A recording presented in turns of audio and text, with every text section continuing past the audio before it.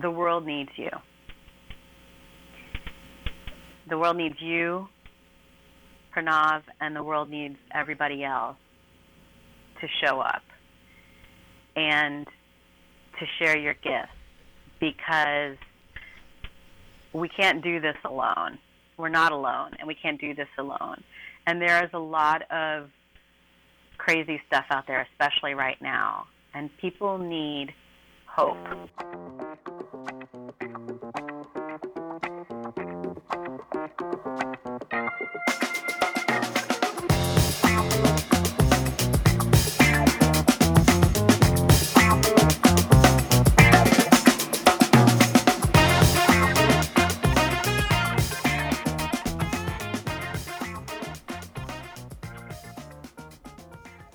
My name is Pranav Matadkar, and this is Embrace Your Lazy.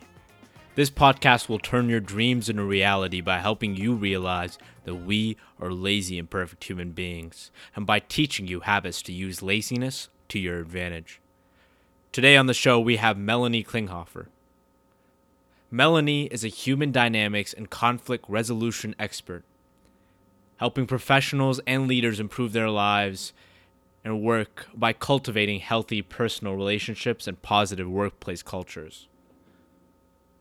We talked about a lot of really interesting stuff in this podcast episode. We talked about vulnerability, authentic speaking, and why your stories are important, and more. Now, before we start, I just want to say, stay till the end, where we give you takeaways from this interview you can apply to your life today. And if interviews aren't your jam, that's okay. Check out my audio essays, which I think are different than anything else out there right now. Please consider subscribing, writing a review, and letting me know what you think. Here's Melanie. I really, really love your speeches, and I'm always trying to go whenever I see your name as a speaker, is because I think that you have this really kind of unique ability that I don't see from most speakers unless they're like really, really professional, like TED Talk, getting millions and millions of views on YouTube. I don't usually see it. You have this ability to put enough distance between something that's really personal that happened in your life, but at the same time evoke what it felt like to be there in a way that as an audience member, it really allows me to empathize with you. Mm-hmm. I think that's one of the things that you're very particularly good at. So I kind of wanted to start this podcast asking you about those kind of bearing your soul types of speeches that you give that I think that was the first speech that I ever saw you give that I really, really loved. And that's something that I am trying to get better at. And I think a lot of my listeners, it's hard to be vulnerable and authentic without giving yourself away too much. So before we talk about the speeches themselves, I kind of just wanted to know, when you are debating ideas for speeches or stories for a speech, how much kind of emotional distance do you need to be able to make sure that a personal event in your life would make for a good story? It's a really important question for anyone who wants to engage the audience through authenticity. I learned the value of sharing personal stories from internationally renowned motivational speaker Les Brown. I attended his Speaker Summit in 2007, which is a 3-day professional speaking workshop where he takes you through the business of speaking, as well as how to create a keynote and become a successful speaker that really engages your audience. So my introduction to sharing stories came from listening to him, and I originally saw him at a commencement ceremony, and he was the keynote speaker, and I was infused with this feeling after hearing him speak that I'd never heard or had never felt before. And so I knew that he had something really special, and that's why I attended his Speaker Summit. That was my first introduction in understanding the power of story and how emotions move the audience to take the action that you want them to take. So I knew that I would need to get to a point where I could share stories that would move the audience. And there's, you either tell stories about yourself or you tell stories about other people. And I do a mix of both. And it was a lot easier for me to tell stories about other people than it was to talk about myself at first. And then I gradually sort of eased into sharing more and more of my personal story and things that I knew would be valuable to the audience. And I think there's two other people that really had an impact on my ability to open up and start to share my stories. One of them is vulnerability researcher Brené Brown. She wrote several books, including Daring Greatly, The Gifts of Imperfection. And so she has a saying that really resonated with me, which was owning our story and loving ourselves through that process is the bravest thing that we'll ever do. And, I'd been watching her TED Talks and really embracing her message and her material, which helped me understand that when we hold secrets and we aren't authentic, we carry shame. And when you're able to release that shame by sharing your story, you can be seen for who you really are. I did a lot of work around that on myself. And then the other person is another professional speaker by the name of Jeff Saltz, and I attended a workshop with him called Heart-Centered Speaking or Heart-Centered Speaker Workshop. And he said something that really changed the course of my speaking. I had been holding back quite a bit because I was afraid I would cry on stage. My story is pretty tender, and it goes pretty deep. And like so many people, there was a lot of healing of wounds and a deep transformation in emotions. And I wasn't sure how to carry that on stage without hurting the audience or propelling them away from me as opposed to engaging them and drawing them in. And he said something during that workshop that changed how I approached the entire situation, which was, don't retell your story, relive it, but don't do that if you're still bleeding. So don't just retell it, really relive it so the audience can feel your emotions and the depth of the impact and carry the message with them when they leave, but don't do it until you're healed or at least close to being healed, because if you're still bleeding from that wound, you can't deliver a message that has a lesson in it. It's too painful, and it scares people. So when I go to look at what am I going to share or how am I going to share it, I look at one, am I still bleeding?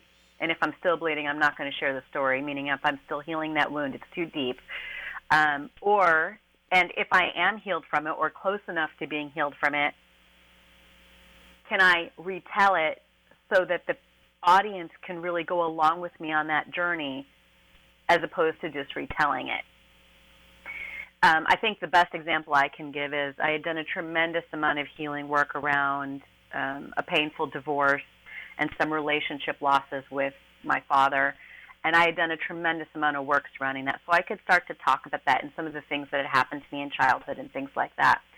And so I did so much healing work through professional therapy and support groups like Al-Anon, which is for friends and family of alcoholics, and deep transformational workshops and seminars and reading and workshops and books and all of those things, that I had done so much healing from all of those wounds, I felt comfortable enough to share the lessons and tell the stories.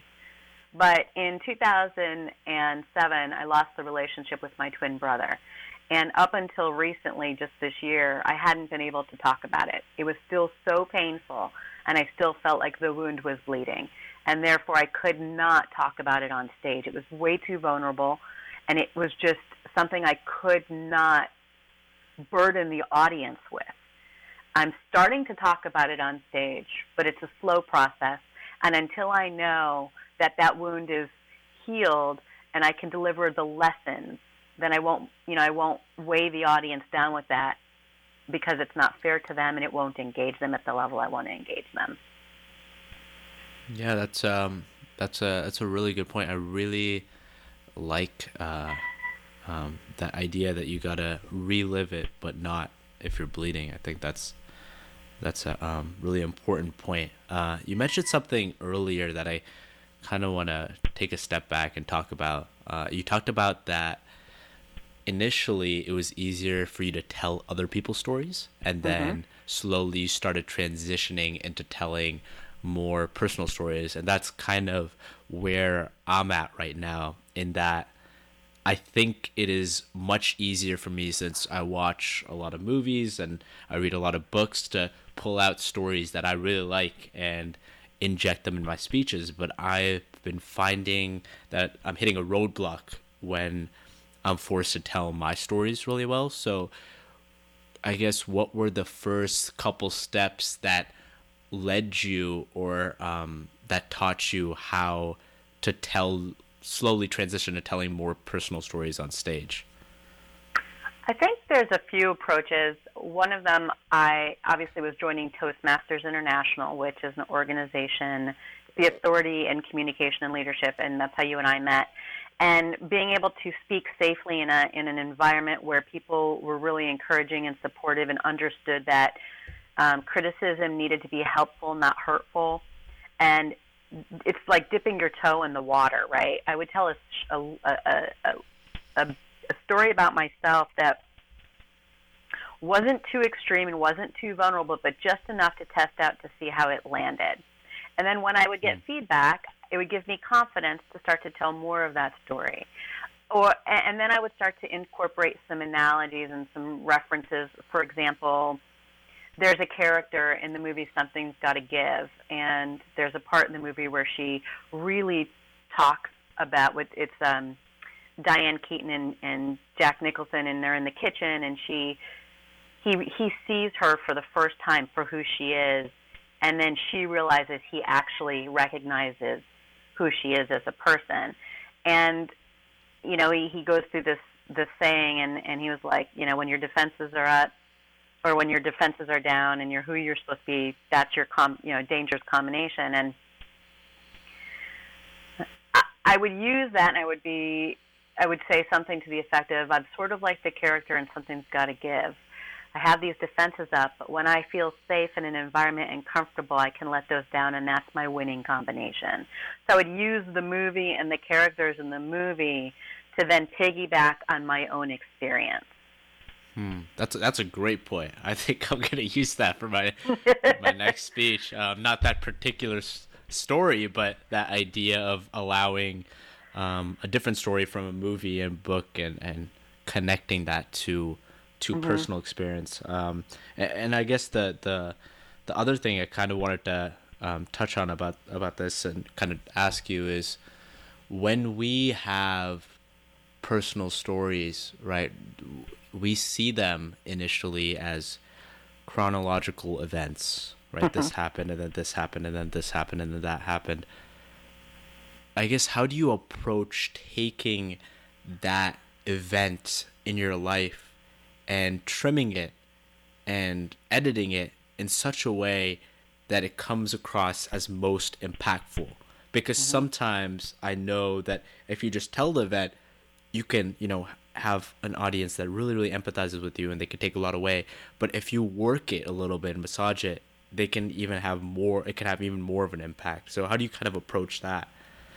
It was really hard for me in the beginning, and it's still something that I'm working on. I think it depends on what kind of, thinker you are, and I'm very, I view things chronologically, so I tell my stories chronologically. And it's taken a lot of work to hone the skill of pulling out the gold, the golden nuggets that really make a difference. And I look at a few different things. I look at who's going to be in the audience. I look at what the context of the environment is in the speech. I look at what message I want them to truly leave with. And then I seek out mentors to help me rearrange the story in a way that's not as chronological and actually makes sense. So I'll develop the speech, and then I'll practice it with people that can give me that support. And there's some books that I have used to help me figure out how to write those kind of speeches. For example, one of them is called World Class Speaking by Craig Valentine and Mitch Meyerson. And so that really helped me understand how to develop a well-rounded speech, as did The Message of You by Judy Carter. those two books really helped me start to develop my speeches in different ways. Toastmasters advanced manuals, once you get past their basic program, their advanced manuals also help you with that. But I encourage people to really start watching videos of powerful speakers. So any speakers that have won any of the World Championship of Public Speaking through Toastmasters have taken a part of their story or somebody else's story, and they've pared it down to a 5 to 7 minute speech in a very impactful way. And I watched, I will tell you, hundreds of hours of speeches now between TED Talks and YouTube videos and World Championship speeches and DVDs of just various speakers and how they pare their messages down. And it's taken a long time for me to understand the lessons from the stories. Sometimes what I think is the lesson is not actually the lesson that the audience is going to receive or needs to hear. So I really gauge it as I go along, and I change it, and I pay attention. I debrief after every speech. I debrief with myself, and I ask myself what landed well with the audience, what didn't resonate, and that's sort of how I've worked on developing those speeches. I kind of want to emphasize that point, because I think one of the things, now that you just said it, that I learned from you and one or two others in Toastmasters is that the people who are very good at deconstructing what is great and what is not so great in speech are usually the ones that deliver the best speeches. Mm-hmm. So in Toastmasters, we have evaluations where somebody will come up and evaluate a speech that's just been given. And you're one of the people who by far gives really good evaluations. And I think I've noticed, which is something I picked up for you, that you in evaluating other people, you remind yourself of your own pitfalls. Mm-hmm. So when you're doing things, it seems like you're taking your own advice, like you're imagining yourself evaluating your speech. And I think the other thing I've seen you do too is that you give speeches multiple times. So you'll kind of like a stand-up comedian, stand-up comedians go to like a small club, like their favorite club, and they listen to what gets the best laughs. So when you see a comedy special on Netflix, it's all the jokes that have gotten huge laughs. So it's been vetted. And I think what I see in your speeches, like progression, I've seen you give a speech and then you kind of cut some stuff out because you didn't think the audience got that or didn't resonate or wasn't clear.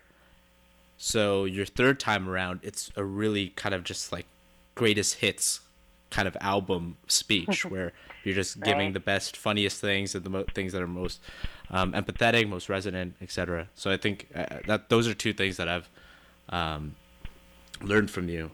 Thank you. Yeah. What I would add to that, thank you very much. I'm so glad to hear that it's been helpful to you and to others.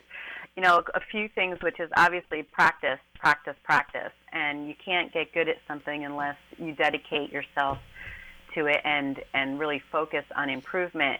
I think there's two different things that came to mind when you were just speaking, which one is empathy. And empathy is when I'm evaluating another speaker, I'm putting myself in their shoes because I've been there. And so it's easy for me to connect with what might really work for them. And so I try to empathize with their struggle or their skill level because I've been there. I mean, I didn't start out as a professional speaker, and it's taken me a long time to hone new skills, and I still have a tremendous amount of growth that needs to happen to get to where I really want. And I think it's a lifetime process, truthfully. And then the other thing is just is knowing that, there's different skill levels, and you can't help other people grow unless you acquire those skills yourself. I really believe that. So, and the other thing that came to mind when you were just talking, and I think this is a really important point for people, and I might go on a little bit, so feel free to cut me off, but one of the shifts that happened for me as a speaker was when I finally stopped speaking for myself and started speaking for the audience. And what I mean by that is I was really self-conscious. I was really worried about what people would think. I was concerned about whether they would accept me and whether or not my message was coming across to everyone in the room. And when I finally released all of that and realized that my message isn't for everybody, it's for the people that need to hear it. And the people in the audience that aren't necessarily ready for that message or it's not intended for them will find a message from another speaker that will resonate with them. So my fear of being criticized was released when I realized that. And again, Brene Brown is somebody who helped me. She helped me with that because I watched a video of her speaking at 99U. And the title of her speech was Why Your Critics Aren't the Ones Who Count. And she said something in that speech that was life-altering when it came to me releasing the fear of humiliation and judgment from others and criticism, and really getting comfortable with speaking to the people in the audience that were ready and willing to hear my message, which was, if you aren't in the arena also getting your ass kicked, I'm not interested in your feedback. And that released a lot of fear for me, because it's sort of like, if you're going to judge me for making a mistake when I'm speaking or saying something you don't like, or I'm the one on stage having the courage to share these vulnerable moments with you and these really personal stories, and if you can't have empathy and hold a space for me, your feedback is not going to come in. I'm not going to allow it to come in to impact or change the course of what I'm trying to help others with. That's such a good point. I'm so glad you brought that up. Thank you. One of the things that I always say we when I talk about Embrace Your Lazy. I don't know why, it just sounds more official.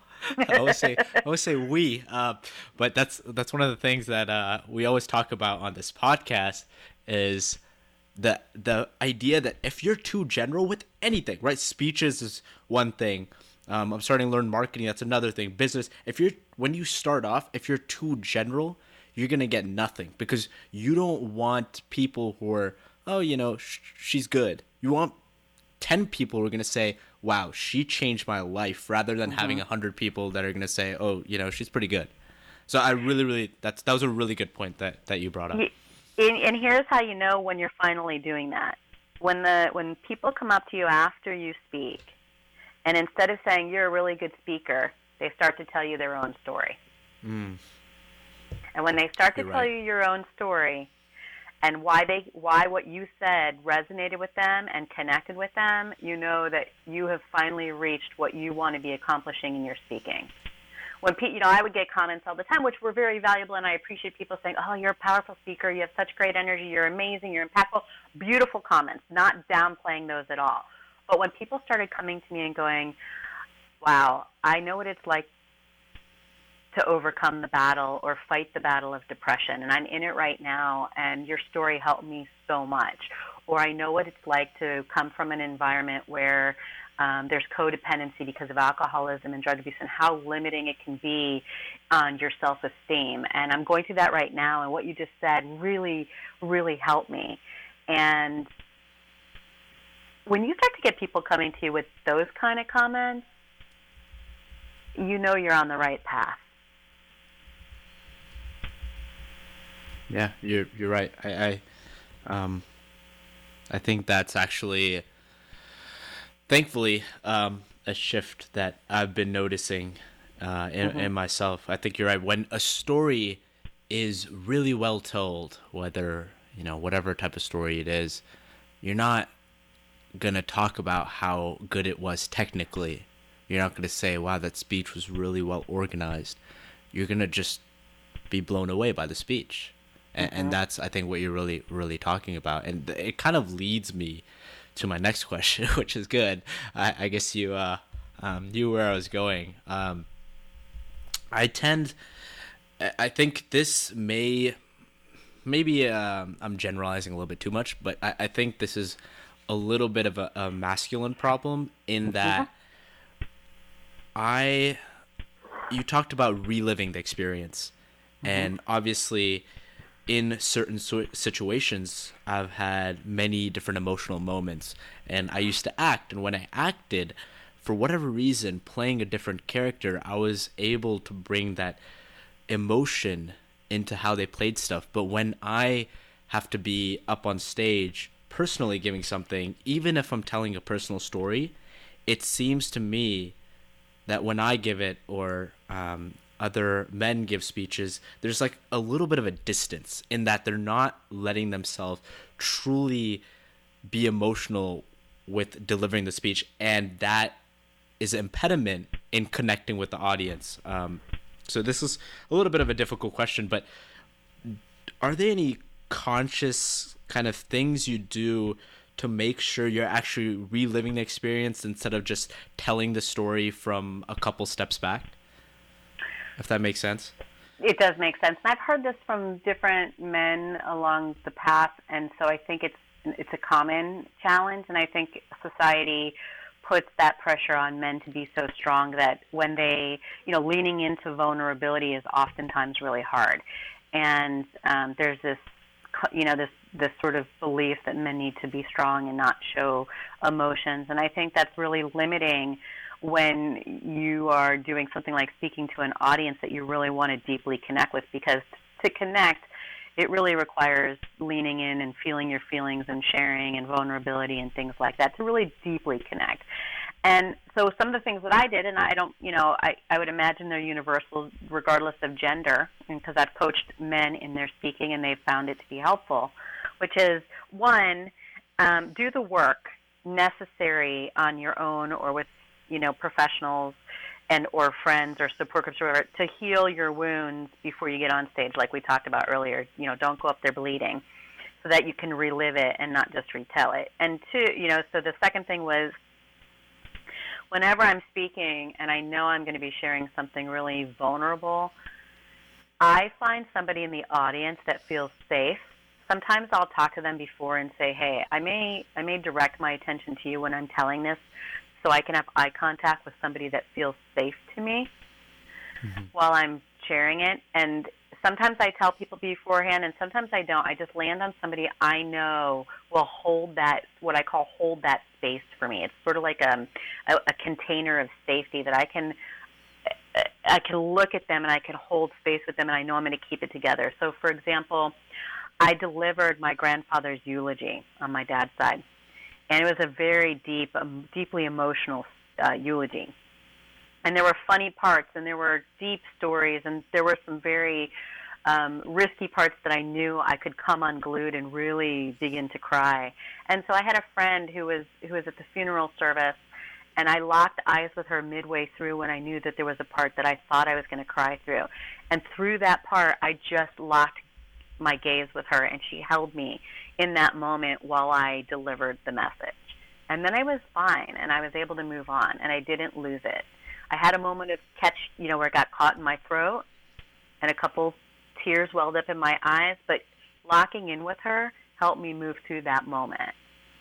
So, and I've put myself in the same situation you have, where I've imagined myself being somebody else telling the story, and I think that's just a tool for confidence building, and I think it's fine. I think you can power pose. Amy Cuddy has a TED Talk on power posing and the courage that it gives you, before you go into a stressful environment, which means, you either put your hands up in the air like a V or a Y, or put it on your hips like Wonder Woman, and that gives you that adrenaline and that boost of confidence that you can use. Again, I think that you have to be ready to tell the story, relive it. You have to be able to relive it. You have to be ready to relive it. And then you find different tools that help you do that. It's scary. I don't want to minimize that walking on stage to talk about something so personal can be terrifying. And if there wasn't a greater purpose, if you're doing it for sympathy, that's not the reason to do it. You're not going to connect with your audience. If you're doing it for connection, and to empathize with what other people are going through and cultivate this sense of really contributing to their growth and their development, then it becomes easier to share those stories. So before, I just kind of wanted to ask, thanks so much for doing this. I learned a lot. I think anybody listening will learn so much and have a lot of takeaways from this. Do you have any last advice for me or anybody listening to this podcast? Yes.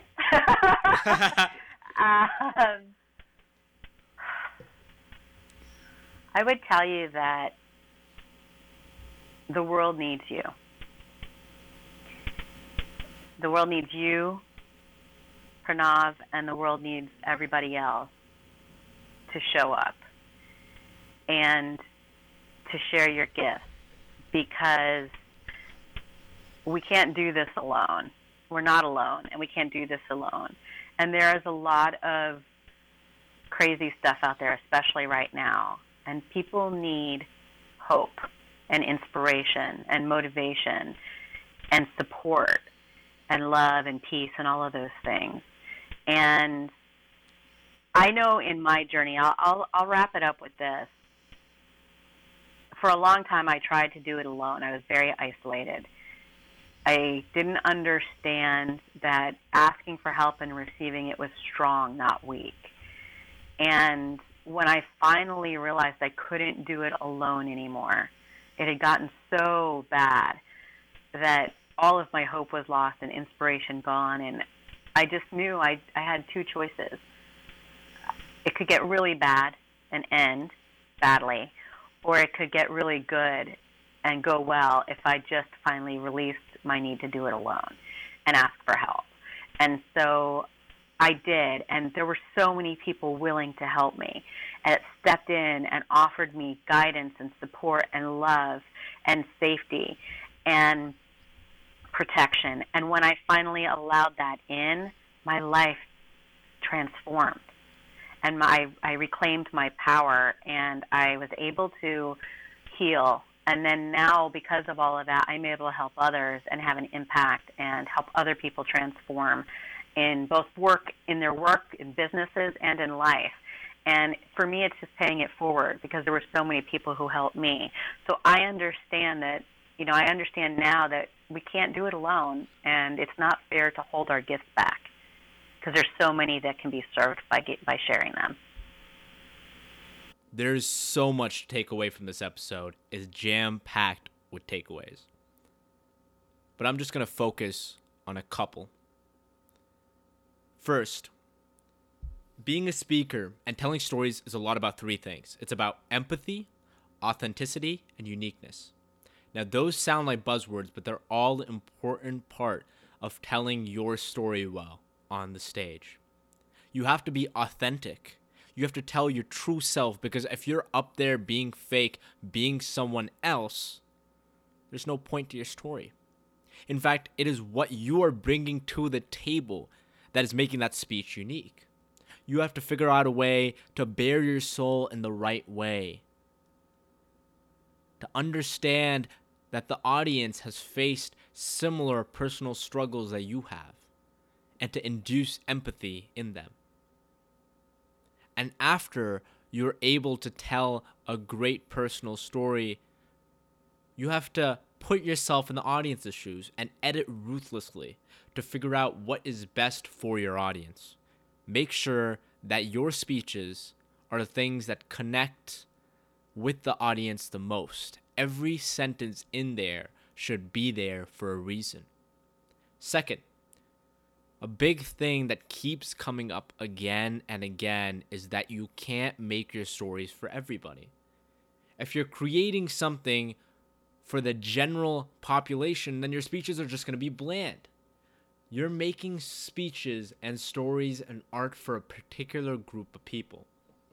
And the way to know you're impacting an audience is when people aren't commenting on the technical skill of how well you tell stories. They are profoundly affected by the content of your story. And I'd like to reiterate what Melanie said at the end.